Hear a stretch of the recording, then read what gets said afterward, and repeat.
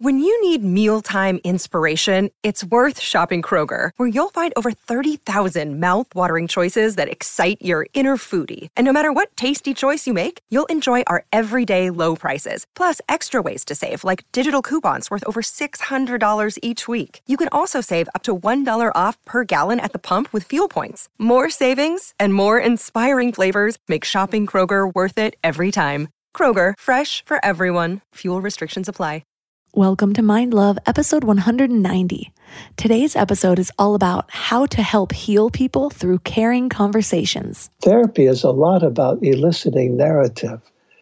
Emotion by itself and life circumstances themselves can be disturbing, and the person doesn't know what to do.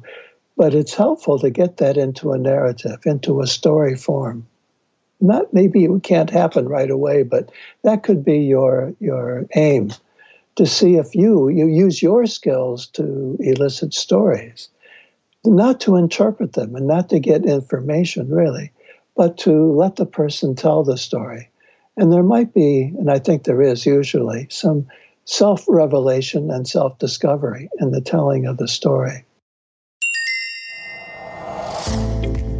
Turn up your frequency with Mind Love. Bite-sized brain hacks for seekers, dreamers, and doers. It's time to give your mind a little love with your host, Melissa Monti.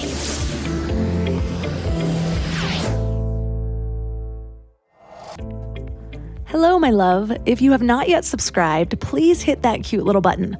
Subscribing, sharing, and 5-star reviews on Apple Podcasts are a really great way to give back if you find this show helpful. They help the show climb the charts, which helps more people find it and helps me get even better guests for you. Today, I would love to share a review from KM Poole in Canada. She says, "Thank you for sharing such raw, real, and actionable information and stories. Each week seems to be exactly what I need to hear from your incredible guests. You have a wonderful way of relating the topics to your personal experience and wisdom, and it makes the episodes engaging and encouraging. Thank you, Melissa." Well, thank you so much for leaving this review. It totally made my day. And now on to the show. One of the hardest parts of just being a human for me is watching other people struggle and feeling helpless. Like there's nothing I can do to help. I am an empath, so when people are feeling big feelings, I feel them too. Hell, I can even feel their little tiny feelings. My first instinct is to fix their shit for them. It always feels easier to see the problem or the patterns in it from an outside perspective, so I'd just be like, well, the answer is simple. Just break up with the dude. Or, obviously, you just need to quit your job. Or, if you'd stop being a hermit and drinking a bottle of wine every night, your life would get better. Or whatever. But what I've learned along the way is that when you solve someone's problem for them, you steal their lesson, and the universe will find a way to deliver that lesson to the person it was meant for. This has happened in my life over and over again where I've been on the receiving end of this. Whether someone helped me out of my mess or I just didn't take the time to process my own lesson, it would come back until I got it. I'm just the type of person who needed to get punched in the face by the universe until I actually understood what it was trying to teach me. I also found that sometimes talking with people about their issues helped me see my own from a new perspective. It's why I volunteered at the Suicide and Crisis Counseling Center and the Rape Crisis Counseling Center. Even just conversations in general are so healing. It's why therapy works well for some people. It causes them to reflect on the things that they would otherwise hold inside or allow to just spiral in their minds. But even if you don't like therapy or you can't afford to pay hundreds of dollars a month to talk to a professional, just conversation with someone who makes you feel safe can help just as much. Your brain and your body get a lot out of talking. When you're feeling really intense feelings like fear, anger, or anxiety, your amygdala is in the driver's seat. And this is the part of the brain that handles your fight or flight response. Talking through your feelings activates a different part of your brain, so over time you can actually decrease your emotional response to those things. Like I said, I used to be a crisis counselor for the suicide hotline, and the number one thing we learned in training is that you don't solve people's problems for them. You just get them to talk. You ask them questions that allow them to come to their own conclusions and possibly open themselves up to a new perspective. This is also what coaches do. They ask you the right questions that get you to challenge your own limiting beliefs so that you break through them. I've found some of my own biggest healing lessons, and I've helped other people heal the most just through conversations. Not conversations where I push my agenda or they push theirs, but just conversations in situations where we both feel safe enough to speak freely. But the question is, how do we create conversations like this? Especially after a year of being socially isolated. I don't know about you, but I've noticed a lot of people are pretty awkward these days. And right now, mental health issues are more prevalent than ever. We've been behind screens, blasting our opinions without feeling the energy of the person on the other end. And I think we need more help connecting in this way than ever. And many of us are either struggling or seeing people that we love struggling. And we just long for that type of connection. Or we just want to help each other and we don't know how. So today we're going to learn how to have therapeutic conversations that facilitate each other's healings. And our guest is Thomas Moore, a psychotherapist and author of 24 bestsellers, including Care of the Soul, and his newest book, Soul Therapy, The Art and Craft of Caring Conversation. And 3 key things we will learn are how an average person can become more skillful in talking to friends and relatives about emotional issues, the biggest mistakes people make when getting other people to open up, and how to create a vessel for deep and caring conversations. And now let's welcome Thomas Moore to the show.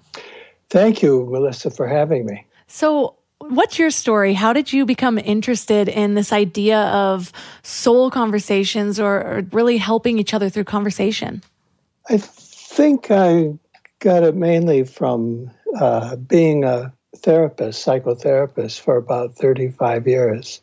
And I've thought a lot about it. I've studied this word therapy a lot. And I thought that there's no reason why ordinary people can't learn from therapists how they might be able to talk to each other in important conversations, like when someone calls you and says, I'm going into surgery, will you talk to me? Or who knows what, I lost my job.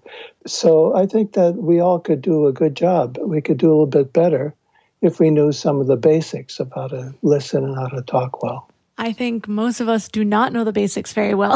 I feel like we live in a world of small talk, and I love deep conversations, and that's the feedback I usually get when I meet new people. It's like, oh my gosh, you're just so willing to go to these places in conversation that people aren't willing to. What do you think happened, or why do you think that so many of us stay on the surface level of conversations? Well, it's easier. There's nothing threatening about that. And I think that it takes a whole lifestyle, a thought of that you want your life to amount to something, that you really want to have your time spent well, that kind of thing. So that when you talk to people, you want it to have a little bit of substance. I mean, you can certainly have fun just, any time. But there are moments when it seems appropriate to really have a serious conversation with someone. One of the things I do in writing about this is that I talk about the Irish idea of anam cara, which is a kind of friendship, but it's a friendship, a particular kind of being a friend, where you not only offer your companionship and do things together, but you actually help guide the other person when they need it. And I think that's the difference. So I think people could, even today, most people could understand that and they could see the importance of it, but it's not something we do in daily life.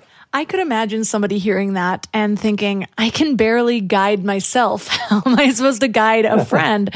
Do you think that sometimes it's easier? For me, sometimes it is easier to guide a friend because I am not emotionally wrapped up. I don't feel the baggage. I don't have the same things keeping me in that spot. I can just sort of see their issues clearly. But I think that for me, I've been doing this a while. I tend to have those conversations, and it takes a bit to get over that hump of feeling unqualified or feeling like it's not my place to do that. But how do we start to switch that mindset so that we're not shying away from something that could be so much more purposeful? Well, that's the situation, the cultural situation, where we, as a society, we have so professionalized therapy. I mean, if you want to become a therapist, you have to study for quite a while. You have to Many places you have to go into therapy yourself as part of the training, and that costs a lot of money. And then you get a license. And there's a lot of talk about how you're really in trouble if you don't have a license and you try to present yourself as a therapist. So that creates, I think, an environment of fear, really, and if people don't want to get close to it. I hear that all the time. People say, are you qualified? Do you have a license? Do you know what you're doing? And then when people do want to talk to a friend, they say, well, I don't feel qualified. I tell a story that illustrates this point. I was touring hospitals, and I was writing a book on hospitals and medicine at one point, and I was at a nursing station in a hospital, and a nurse came in and came to the group and said, there's a patient down the hall who wants to talk to someone. And then suddenly there was a big discussion of where they could find a psychologist or a social worker. And I just said, it sounds like this person just wants to talk to someone. So I'll go. And I went down and just talked to the person who was there asking for somebody. So I think that was an indication that we tend to professionalize this deep and important talking.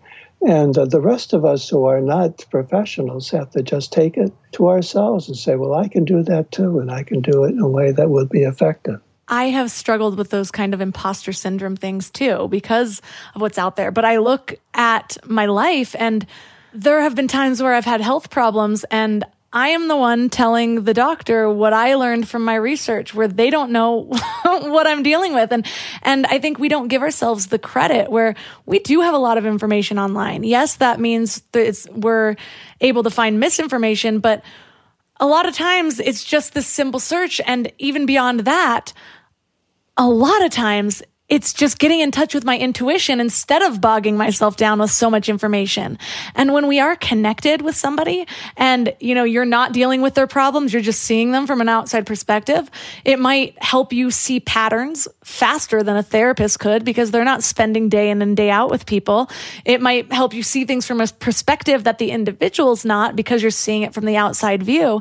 And so I try to remind myself of these things when I'm coaching people because I think we don't give as much credit to our inner wisdom as that inner wisdom deserves. And if we're willing to kind of be quiet instead of approaching a conversation like, this is the information I need to put on this person, and more like, what information am I receiving from this interaction, from more than the words, from the body language, and you can hear your own inner voice, it might guide you in a direction that can even be more helpful than a professional.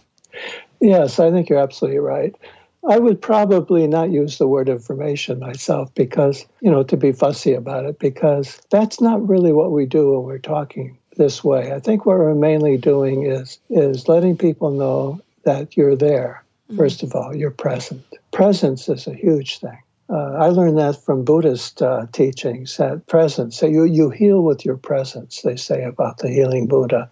You heal with your presence. And I think that's really the start of it all, just being there and really being there, not without your mind somewhere else or any other intentions, but just being as present as you can to someone.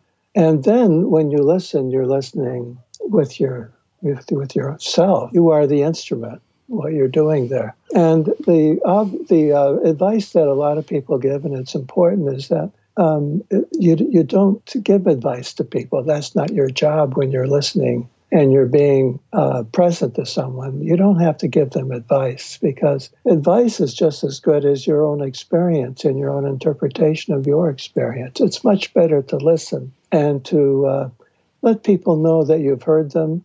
And if you hear something that strikes you, you can let them know what you've heard and put it that way. This is what I just heard you saying. Instead of interpreting, trying to figure somebody out, that's not what this is about. It's not trying to figure someone out and then solve the problem. You don't even treat the person as a problem. That's a mistake we make today, I think, a lot. We are not really problems. We are human beings having some really good experiences in life, and we run into problems. But we are not a problem ourselves. We are just a person. And I think that's what somebody else needs. They need us to be with them. I made that mistake for most of my life. And I think part of it is I'm very empathic. And so when I would feel someone's discomfort, I had to realize that, I thought I was helping, where I'm like, no, I'm going to fix this. I need to fix this for this person. Rarely did that work at all. But also, I started to realize that part of that drive for me to fix it was selfish, because I was feeling the discomfort that I didn't want to feel, instead of being willing to just sit there and kind of hold space for that person and realize that they might be sad, they might be angry, they might be dealing with some emotion that I feel is uncomfortable, but that is where their lesson is. And that sadness might not be a problem. It might just be the process. And so to try to take that away from somebody before they have gone through it is actually doing them a disservice, because you're stealing their lesson in a way.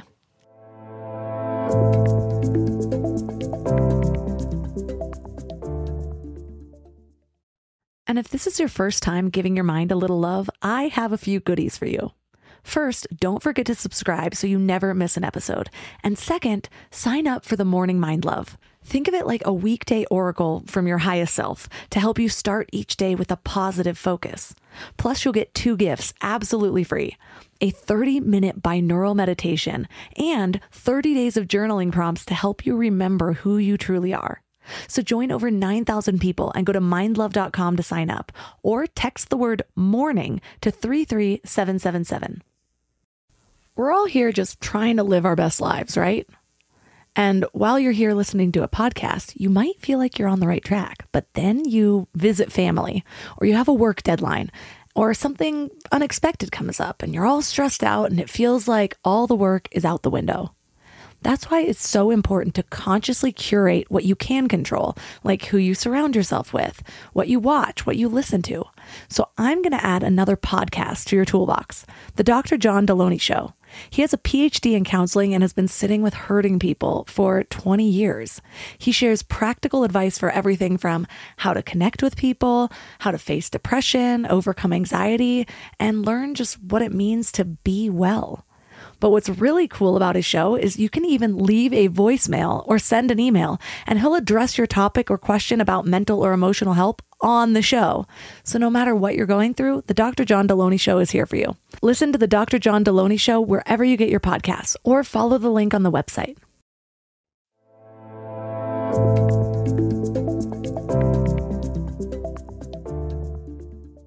That's right, absolutely. A person is having their own experience, and it's not your job to take it away from them or to understand it. Human beings are too complicated. It's very hard to understand what's going on most of the time. And I think that the professional does have a place.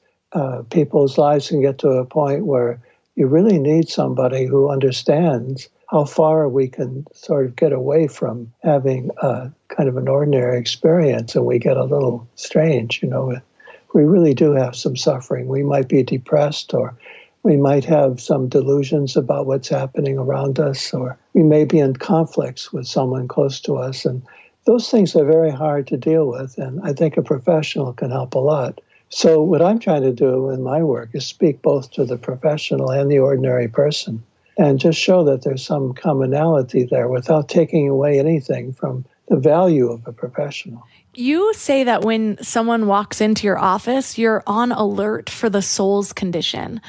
What do you look for? When someone comes to me, they know my work usually, and they know that I'm not a life manager.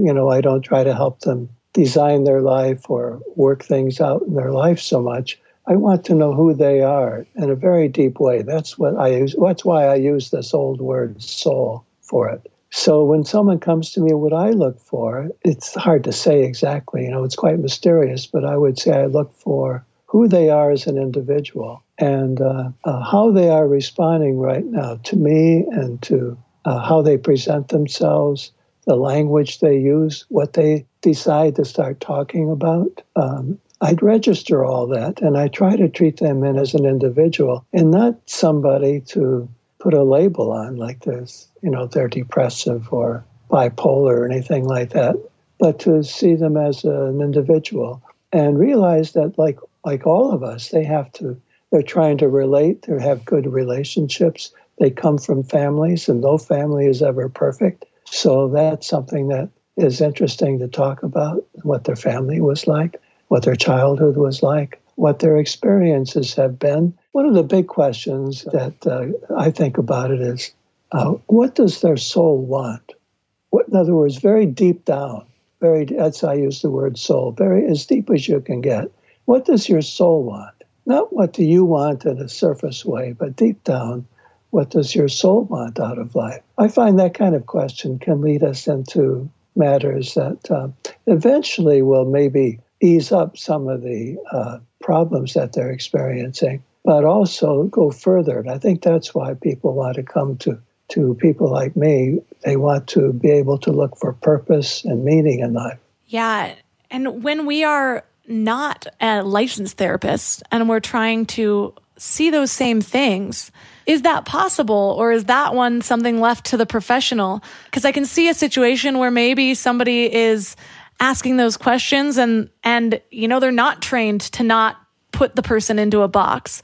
But maybe that's counteracted by the fact that they know them on a deeper level. So how do you take the things that a therapist does and how can a regular person that's not a licensed therapist kind of use those same techniques to maybe get to a deeper level? Well, you do it in your own way. You understand your limitations. That's not so hard. You know what your limitations are and what the situation is. You're an ordinary person talking to a friend or maybe someone at work or something like that, a relationship of some kind. And you know your limitations. Your task isn't to be their professional therapist or their psychiatrist or anything like that. Your job is to, if it's a job, it's just the job of a friend, to be present, to listen, and to give a little feedback without interpreting, without trying to figure that person out. Just give them what you hear. I think you can learn from various sources how to do it better, how to do it more effectively. That's why I decided to write about it. I thought I'd write some of my own suggestions of how you can do this as an ordinary person, talking to someone in a deep and meaningful way. I know for some people, they're not used to having these conversations in general. And so just breaking that seal of like that first, maybe it's with your parents. Maybe you've always kept that surface level with your parents. And so all of a sudden going in deep feels very uncomfortable to both of you. Is there any way is an easier transition, like to maybe start to get a little bit deeper in those relationships that aren't used to it? Yes, there are a number of things you can do. One is, it's very simple. These are all very simple. One way is to let the person know, make it clear that and explicit that you would like to have a real conversation. I'd like to really talk to you about something that matters to me. It's a very simple thing to do, but it sets the stage. It prepares for the conversation. So you're not going to have just an ordinary talk about sports and the weather. You're going to talk about something that's important to you. And you can say that in a way maybe has a little drama to it so that you make it clear that they know, look, I'm here to talk to you today for a little while at least about something that's important to me. And I'd like to have a really good, serious conversation. Is that all right for you? You could say. Is that okay? Would you be willing to do that? That sets up a little contract and limitations and focus right away. So if you could be more explicit, instead of, a lot of times what we do is we have these thoughts in our mind, but we don't say them. And the other person is supposed to read your mind somehow and do what you want. And it can't work out that way. You have to be, I think it's magical. One of the magical things about a very thoughtful conversation is to make things explicit that normally are not. As I say, in such a simple way. And you invite the other person to be part of it, part of your conversation. So you say, as I said, are you willing to do this? Do you feel like doing this? Do you think this would be useful? Do you think you'd enjoy that? Whatever words you want to use for that. It invites the other person to enter that kind of conversation. One more thing is that you might also, if you're just having a conversation with someone, you can take it a step deeper. You can drop it down a foot, an inch. Drop it down a little ways, a step deeper. Not a long way, but just a little step. And then in maybe several steps, eventually you get down. You can take the initiative and bring the conversation down a bit. I know for me, I've gotten better at voicing things when they're on my heart and they feel like something deep. It was really hard for me for a long time. I was so much better at going to talk to people about their issues than mine, because a lot of times it was easier for me to focus on other people than it was for me to focus on myself. I'm like, well, if I'm fixing their issues, then I don't have to focus on my own. And often through that, I would learn about my own issues and it would provide me tools to help myself. But it's like if I was thinking about my own issues directly, I usually thought they were about something else than they actually were. So I had to sit in the stillness and be like, no, what is this? It's not about my husband putting the cups in the wrong spot in the cupboard. Obviously it's deeper. What is this? Sit with that and find that deeper layer. But when we're talking to other people about their issues, I think we can often sort of jump to conclusions also by the patterns that we see mixed with our own internal issues. How do we approach something if we see signs that maybe somebody does need to talk or they are going through something? How can we approach that and open up the conversation without bringing our assumptions, or in a way that feels safe for them to also let that out? This is really the art. My book has a subtitle, The Art and Craft of Conversation. And I think that art is important. So that means that when you talk to somebody, you don't just talk unconsciously, naturally, just like you're in an ordinary conversation, if this is about something significant and important.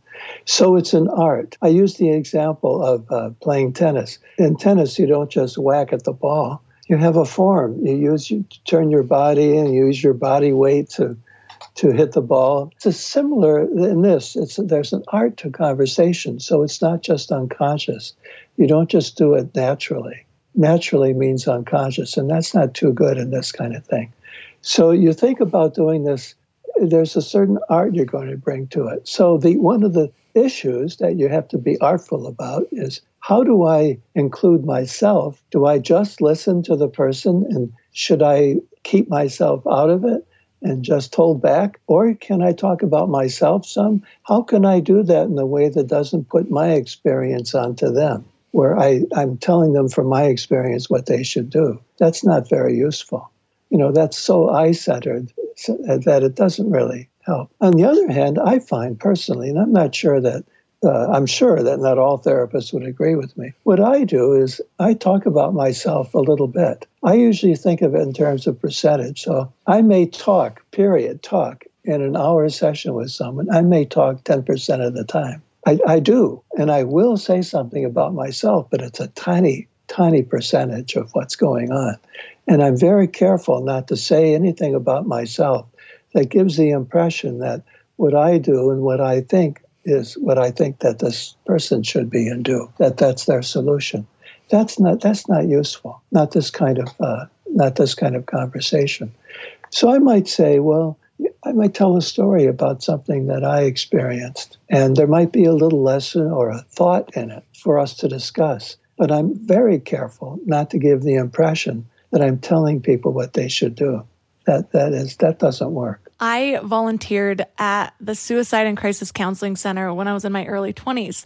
And part of it was because I lost a friend to suicide. And I found that helping people through something usually ends up giving me an understanding that I need for my own healing. And I remember one of the things that we learned was that we often want to sit there and say, like, no, I've dealt with that. Let me help you through this, or let me tell you what worked for me, And that actually disempowered the person on the other line, because first of all, when you're in crisis mode, you can't really come to conclusions as easily as when you're not in fight or flight. And so these things feel like problems that have no answer to them, and the easiest thing to do would just be to end it, And so we'd have to be very careful about not saying that, because in their minds, they would think, well, wait, so we've been through the same thing and you just could easily solve it and I can't? I am a loser. I am incapable. And so we had to ask them the right questions to help them come to their own conclusion. Is that sort of a similar art form as you're talking about?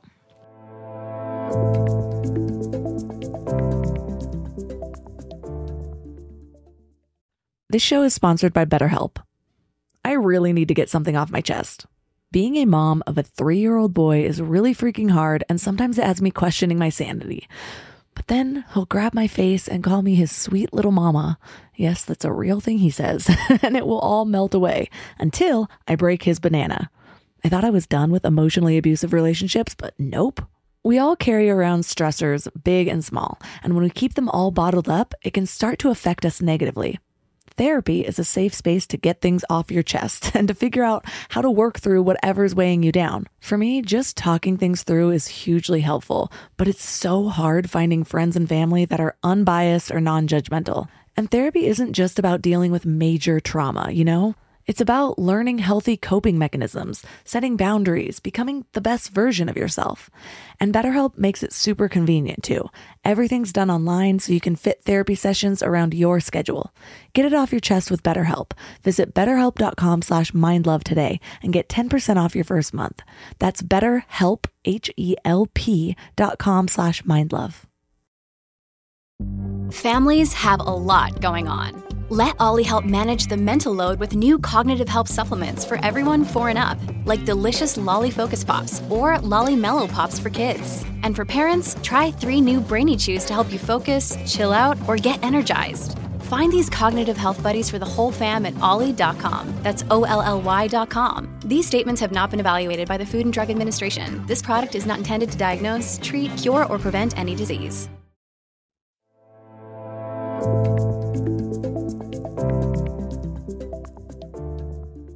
You had to ask them the right questions to help them come to their own conclusion. Is that sort of a similar art form as you're talking about? Yes, I think so. It's I think in those kind of programs, you're taught not to say a lot. You're because people, especially in doing that kind of thing on these telephone aid programs, things like that, you might just go in and give advice and talk about yourself, and whatever someone says, you think, well, what have I experienced that, and what would I do?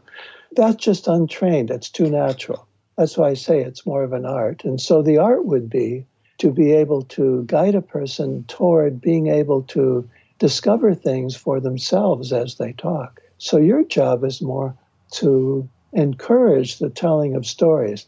The way I sometimes put it is that therapy is a lot about eliciting narrative. Emotion by itself and life circumstances themselves can be disturbing, and the person doesn't know what to do. But it's helpful to get that into a narrative, into a story form. Maybe it can't happen right away, but that could be your aim, to see if you use your skills to elicit stories, not to interpret them and not to get information really, but to let the person tell the story. And there might be, and I think there is usually, some self-revelation and self-discovery in the telling of the story. And it's quite important in itself. I think we have to become more poets rather in what we do, rather than doctors. That's the doctor fantasy is not such a good one for the person just talking to a friend. It's much better to have more of an artist or a poet fantasy of yourself saying, I like stories and I'm very interested in stories. And I think I could help somebody make a story out of what they're experiencing. Or I could be the kind of listener who can draw out stories and keep them coming, and even repeating, because repeating stories are often helpful, and being able to notice what's really important and notice the themes that are probably the basic themes of this person's life experience. So what's an example of that? When do you know when to elicit the stories, and how do you bring that up to bring it out? Well, questions, you can ask questions about it. Someone says, I'm having trouble with talking to my mother these days, and I've always had some trouble. And you say, oh, always? Well, when did it start? And they say, well, it started from the beginning. Well, what's the beginning? Where did it start before you were born or after? And what happened? For example, I'm thinking right now when I said that, I was thinking of a client of mine whose story about their parent, it was about his parents, began before he was born. Things that happened that he heard about just before he was born. And he was greatly troubled throughout his life by what he heard happen in the days and the hours before he was born. So it's funny, it's not always about the experience of your life. It's stories that you even heard from other people that can get inside you and become the pattern. They form a pattern that you relate with all your life, and it can be very problematic. I remember there was a time that I was just feeling disempowered. I was feeling like I couldn't create success. Like maybe I didn't have it in me to have stamina or to finish something. And I remember somebody asked me, well, when was the last time you did finish something? And I started to think back, and not only did it bring in, it opened my eyes to what had happened in between that may have changed the stories that I was telling myself. It also, that part in general, it highlighted the stories I was telling myself in my mind versus the stories that were real. And so even just that opened up something, and it shifted. It's actually changed the way that I speak to people, because when I can see them feeling stuck, instead of being like, well, this is the way out that I found, it's like, well, when was the last time you felt empowered? Or when was the last time that you did feel like you could finish something, or whatever it is that we're focusing on that, because then it shifts them, or me, whoever is the subject of this art of conversation, it shifts out of I'm stuck to I have been empowered, I could be empowered, or whatever that is. And so that alone has been a really powerful segue for me in my own conversations with people. That's the whole point. I think you can understand that certain questions you would ask will bring out stories, and rather than answers, rather than asking a person to figure themselves out, and what do you think? Why do you think you're feeling this? That doesn't really elicit a story. That's eliciting an answer of some kind. But rather, you could say, like you said, when was the last time you experienced this? That brings out a story. And then when they tell the story, there's so much there that you can pursue. Little branches, little words that come through you hear, and they seem significant. And so you ask about that. And so the story keeps going and branching out, becoming a very rich story. And right away, you've got an awful lot of material there to have conversation about. I remember when my dad died, I was in college. I was 19, and so keep in mind that this story involves a bunch of other 19-year-olds in college. So it's like every time I would go to talk about my dad, people would be like, well, let's get your mind off of it. Let's go drinking, whatever. And I remember getting to a point where I was just like, I want somebody to just sit here and let me talk about my dad. I don't know why I feel like I'm going to cry.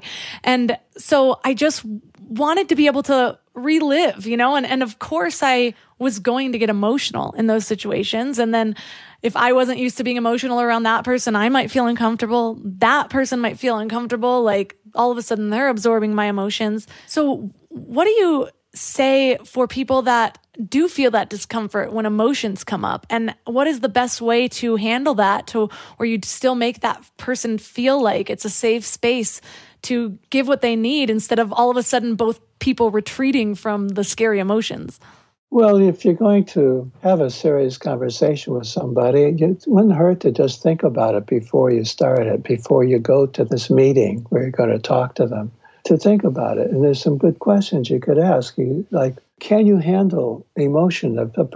Probably there'll be some emotion coming out here when this thing. Can you handle it? And if not, maybe you should work on that a little bit before you go around listening to people's issues. And if they ask you, you say, well, I don't think I'm really able to do that yet. I'd like to be able to. Give me a little time, because you do have to think about yourself and you have to prepare yourself. So I keep saying you are the instrument here in this caring, helpful conversation. So you have to be able to have some range. You have, I often think of it as being a container. Like, I don't know, I don't know what that would be, but like a big basket or a big couch or something. You say that's who you are.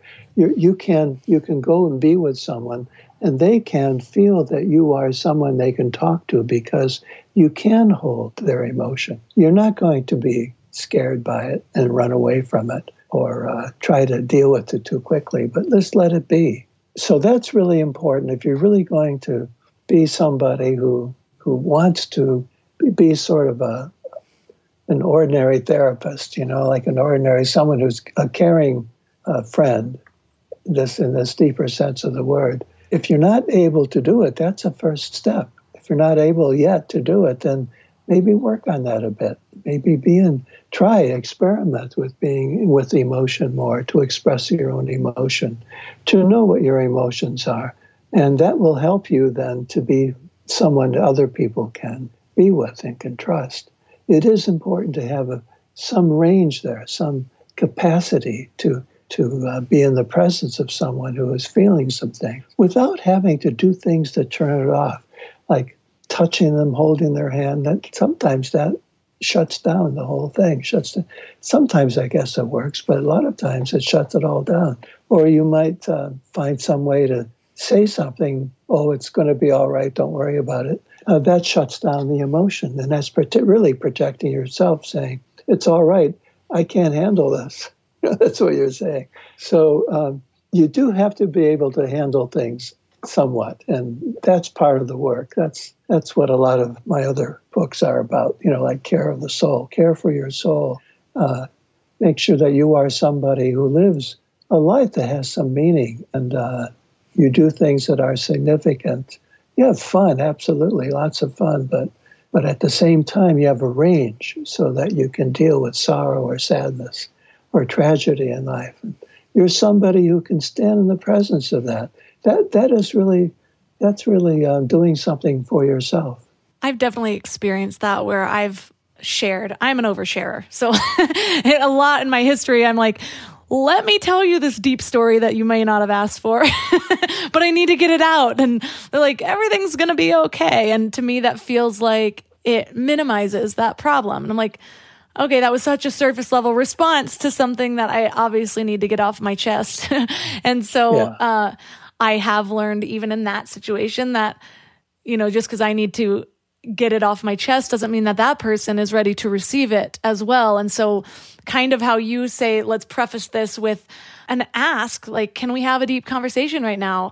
I will say to somebody like, I would love to talk about something deep. Like, do you have space for this right now? Is this a good time, or when can we? And so that's been really helpful as well. And then if I'm on the other end, instead of saying like, is this okay? What I've learned over the years, because now I'm in a position where people do talk to me about a lot of deep stuff. I'm the one they come to. And I notice when there's emotion in most people, there's almost this look like, I'm sorry that this is happening. And I do practice with being able to receive emotions, especially as someone who I relate to being an empath. I used to accidentally take all that on and then I would leave feeling drained. But so instead, I prepare myself mentally too, where I'm like, no, this is a moment where I'm going to be a container for this person, or I'm going to allow this person, this needs to come out. And I might voice that where it's like, they start to cry and it's like, I'm sorry, whatever, trying to wipe it away like it never happened. It's like, it seems like this needs to come out. Like, this is a great place for it to come out. Like, let it out. It's fine. I'm fine with this. And just like saying like, let it out. I think every single time it's allowed that person that catharsis. It's made them feel safe to unleash it. And then I just kind of sit there and I'm like, I will sometimes have to do mantras in my head where I'm like, this isn't my problem to fix, but I can be here and hold this person's hand or whatever this person needs. And that's been really helpful for me, even just on the receiving end. Yeah, so I think that when someone is expressing a lot of emotion, you can let them know that you can handle it. Or a lot of times, I just keep quiet. I just don't say anything. Just let it go. They see that I'm not running away and I'm not saying anything. The trouble is that there might be a temptation. If you're going to talk and say something, it could easily come out defensively. That I kind of protect yourself from this emotion that's there. And it's okay. Emotion is something that is not easy to deal with for most people, probably. So it's okay to be thrown by it somewhat. But at the same time, if that registers in you, you can just be quiet and let the person go on and keep talking. Silence actually has a big impact sometimes in these conversations, to know when not to say something. You don't need to talk all the time. You can just wait. I have a whole section in my book on this thing, on the waiting, how you can wait and have the strength of being able to wait. That's a skill, to be able to wait quietly while things happen. And you don't have to be talking all the time. You don't have to be the one, the manager controlling the whole thing. You can just be quiet and let the stillness happen, and then people can reset, they reset themselves. And move ahead. I have been watching a lot of videos on child development because I have a 3-month-old right now. And now all of a sudden I'm super interested in this, obviously. And I follow some kind of like mom influencers online where they're showing little tricks on how they deal with their children. And one of the things that I've noticed that seems to be helpful for people is, when a child's having a big emotion, a lot of times parents want to sort of shut it down and be like, you don't need to cry right now or whatever, like you're overreacting. And one of the more mindful ways of doing this is actually saying to your child, like, it's okay to have big emotions. It's okay to feel angry, but this is a better way to funnel it. Or what are your tips for having these same types of caring conversations with children? It's a really good issue. I think parents are therapists quite often, probably several times a day. You have to respond to your child therapeutically. Not professionally, but therapeutically, meaning in a helpful way and not just reacting. This is the first step, I think, is to realize that you are the parent and remember you're a parent all the time. And what you say is not an ordinary person talking to another ordinary person. You are a parent talking to your child. That's like big stuff. That's why in my writing, in my books, I often talk about the archetypal parents, meaning like it's not just you that they encounter, but it is mother and capital M. It's like a big sense of mother, the mythic mother you embody, and they have to deal with. This is mother. It's not just you as a person. So you have to be careful and know that your words are very, very powerful, for good and for bad. That means as a parent, if you keep that in mind, that's who you are, you might be less inclined to just react and have an emotional reaction to the kids. That is really more about yourself reacting to a situation than it is being the parent. I think that's a start, if you can keep that in mind. I'm not an ordinary person here. Unfortunately, I'm never an ordinary person when I talk to my children. I mean, I'm always also kind of a representative of the great mother somehow, or whatever that means, this much bigger sense of the maternal and the mother. And if you do that, then you'll be cautious. You won't just respond, and you might discover that when you are just reacting and full of your own emotion and frustration, that is more about your situation right now. It's not really the kids. They don't understand that because they're relating to Big Mama, Big Mother. Mm-hmm. And that's a whole different situation altogether. So that would be my first suggestion. And when you do that, then it's the professional therapist has the same issue. The professional therapist has to know that they have a pretty high standing in this person's life. This person has asked the therapist to really help them, and they are willing to tell a lot of their secrets from their life and all of that. So the therapist, most of the time, is on a pedestal of some kind, just as mother is on a pedestal. It's a big figure. So the therapist has to watch out because even the slightest thing you say might have an impact that you don't intend with the person you're talking to. That's something, I would say that's a starting point. Be the parent and know that you're the parent. And at the same time, you are a person. You're your parent in your own way. But the child is going to see something much bigger than your own small reactions. I have realized that the better I get at relationships with other people, and whatever that relationship dynamic is, it could be husband and wife, mother-daughter, friendships, employee, whatever, something about that or realizing how to be better at that or connect better actually also helps me connect with myself a little bit better. And it changes the way my inner dialogue is. And so that's one of the things I'm excited about becoming a parent. I'm like, how am I going to grow? What's my relationship with myself going to be like? And that's so right. Much of our behavior stems from the beliefs that we have about ourselves and how our inner dialogue sounds. And so I'm wondering if there's any tips that you have to apply some of these teachings to even just the way that we speak to ourselves or that inner voice. I think I can speak as a father.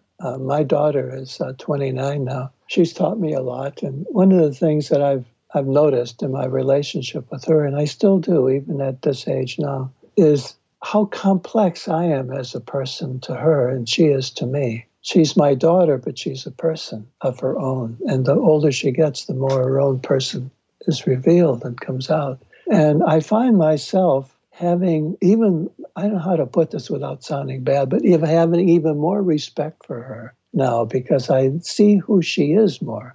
I see her really living her own life. And yet I'm her father at the same time. And once in a while I forget that because I might be relating to her as this very interesting woman as she's growing up now and doing her work and finding her life and her creativity and all of that. I forget sometimes that I'm her father. And so this interesting relationship between being a parent and being a person, that's myself. I love the idea, and it's enriched my life tremendously to be a father, not just to be myself, not just to be my who I am normally with people. It's such a rich thing, and it constantly, even now at this point in my life, it keeps increasing all the time. And I think if I can feel that, then keep that in mind and think of it positively. There's so many negative thoughts about parents around, so many problems involved, but I see it as a wonderful thing. And so I try to make the best of it, make the most of it as being a parent. And that fusion of myself and being a father is a very, very rich thing. So I think that having a deep and positive feeling about being a parent can help you the way you talk to your kids. Well, I can see this episode being so helpful for a number of reasons. I mean, in the last year, people have been connecting in person less and virtually more, and conversation has really been at a highlight. And I think largely a lot of people have become worse at it because there's so much division and we're coming in with our preconceived notions. And so I feel like this work is so pivotal and it's going to help so many people. So for listeners that are interested in learning more about your work and your book and connecting with you, where's the best place for them to connect online? Online, the best place would be my website, thomasmoresoul.com. Thomas More, that's with 2 O's, more, thomasmoresoul.com. And my most recent book just out is called Soul Therapy. Soul Therapy, the art and craft of caring conversations. So I can, there's a lot of what we're talking about in that book. You can't squeeze everything into a book, but there's a lot there. I try to put myself in the book, and it's easy enough to read. And I'm thinking as I wrote it, I've been thinking of parents and teachers and doctors and nurses and lawyers and business managers. Just about everybody is a therapist a couple times a day. Sometimes, it happens when you're in a store. And I've noticed this, a clerk in a store might, I give this example. I was in a local little store we have, little market, and the woman at the counter starts telling me about going on vacation and telling me maybe I need a vacation. That's a little therapeutic conversation there in the moment. So that's what I wanted to write about, is living more therapeutically than we normally do.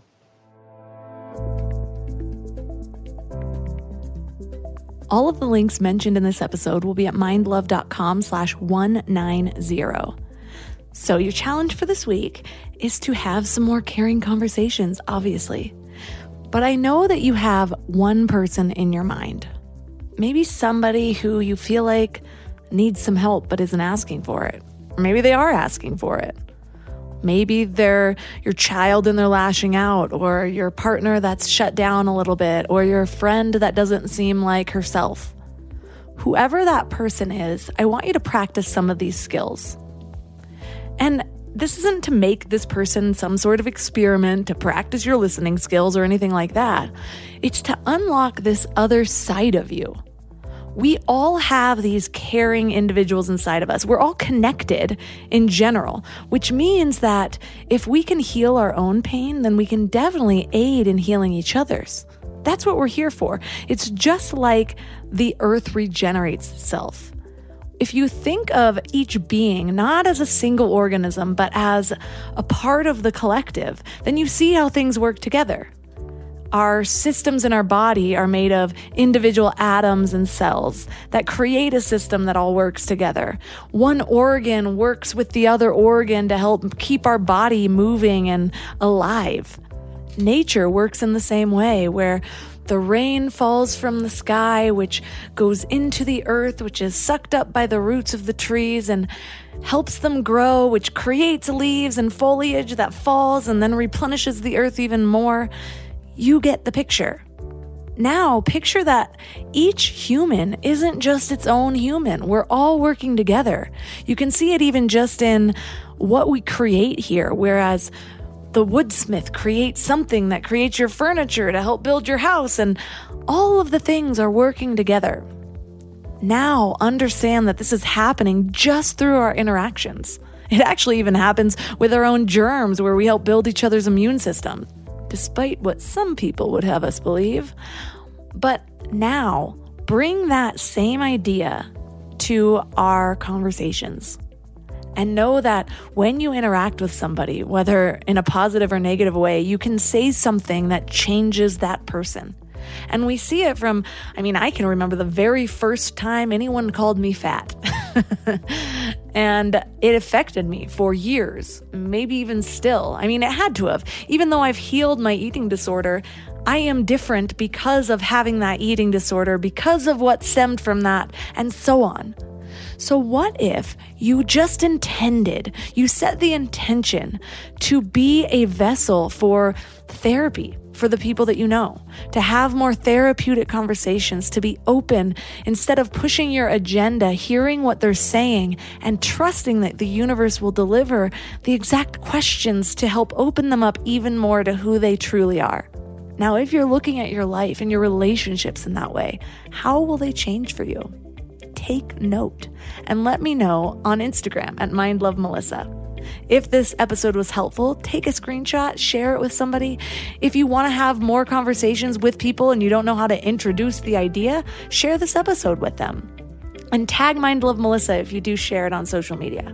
If you want to become a deeper part of the Mind Love community, we have Mind Love Premium at mindlove.com/premium, where you get extra episodes, bonuses, monthly meditations, and monthly calls with me, where we go deeper into different topics or what's on our minds that month. I'd love to have you. And if you've left a 5-star review for Mind Love, thank you so much. You're one of my favorite people. If you haven't, maybe consider doing so. I will love you even more than I already do. And as always, thanks for giving your mind a little love today, and I'll see you next week. Thanks for tuning into Your Higher Frequency with Mind Love. Head to mindlove.com for a free gift to keep your vibes up until next week.